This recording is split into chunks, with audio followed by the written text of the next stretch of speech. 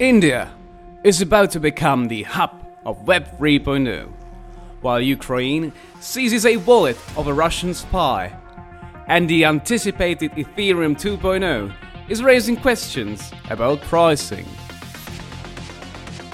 I'm Corey, and welcome to the second episode of Happened in Crypto, a show dedicated to news and events that have been moving the needle of the fascinating world of cryptocurrencies.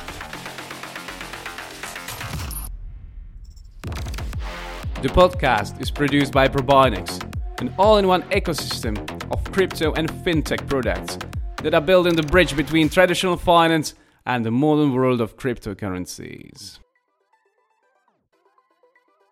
As we mentioned in the previous episode, the largest network in the world, Ethereum, will undergo an unprecedented update that will change the entire blockchain from the ground up.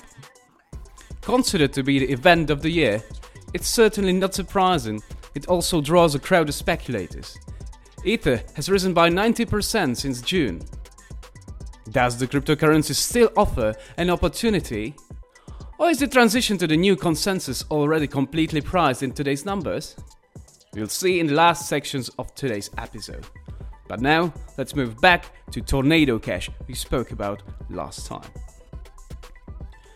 Johns Hopkins University teacher defies US government and releases code of sanctioned Tornado Cash app. Professor Matthew Green from a renowned university uploaded a code from Tornado Cash application, which was earlier sanctioned by the United States of America. He uploaded it to the GitHub repository. This code was previously on the platform, but Microsoft, owner of GitHub, deleted it after the new regulations took place. Now, Tornado Cash is a blockchain application that was used by criminals to launder money. Its main purpose is to increase the anonymity of transactions. The US government banned the platform, and as we mentioned in a previous episode, the police in the Netherlands arrested its alleged author. Now, Professor Green from Johns Hopkins University does not agree that authorities should have the power to make a piece of code unavailable and arrest contributors to open source solutions. In protest to regulation, the professor reshared the app and continues to use it as a part of his lectures on blockchain technology and its security. And speaking of the interference of government authorities into the world of cryptocurrencies, let's move to Ukraine. The country has reportedly blocked and seized cryptocurrency from a wallet that authorities say is involved in financing Russia's campaign.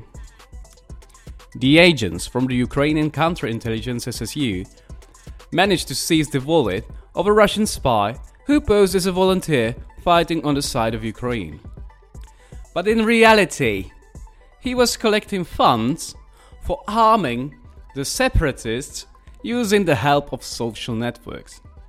The SSU announced that the incriminated soldier's arrest took place thanks to the evidence gathered from blockchain and cryptocurrency service providers.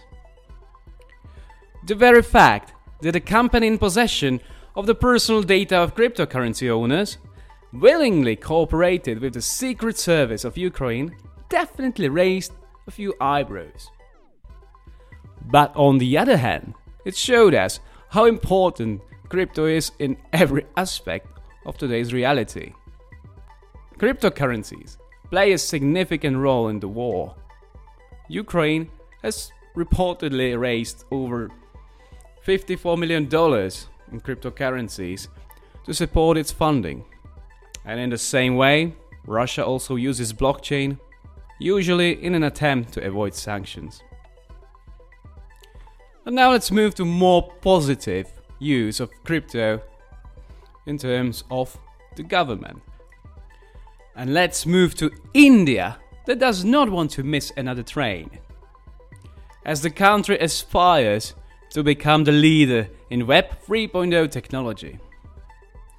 It's no secret that India has long struggled with getting cryptocurrency regulation right. Despite many Indians being interested in crypto, the most populous country on the planet has failed to propel blockchain to prominence. But politicians from the state of Hyderabad are trying to change this. They've launched the Blockchain Forum program, the result of which is to be the industrial adoption of Web 3.0 technology. If they manage to succeed with this initiative, India could become the hub for the world of crypto. Now let's move to the final topic of today. Does Ethereum 2.0 provide an opportunity to speculate? Or is the transition to the new consensus already reflected in its price? Trading is undeniably an important part of the whole cryptocurrency community. In recent days, there has been a heated debate about whether Ether has the potential to rise in price after the September network update. The issue is so important that even Ethereum Foundation CEO Vitalik Buterin also joined the discussion. With the launch of Ethereum 2.0, all Ether mining is about to cease. It released 13,000 coins into circulation every day. Staking rewards will kick in instead. These amount to only 1,600 Ether per day. This fact is very difficult to value before its real effects are noticeable. We know from previous experience with the industry that a drastic reduction in the supply of cryptocurrency has a long-term positive impact on the price. Vitalik Buterin stated that a new update cannot be priced at today's Ether price. He points out that it depends primarily on how well the new blockchain will work and if Ethereum becomes the fastest growing network yet again. Well, needless to say, there's going to be some exciting development to come. Now that's going to be all from today's episode. We hope we covered everything important that's been moving the needle of the fascinating world of crypto. If you have any comments and suggestions, feel free to reach out to us on Twitter with the handle @OneProBinex. You can also join our Telegram channel, or you can directly message us at podcast@probinex.com. Thank you very much for listening. I'm looking forward to talking to you in 2 weeks again.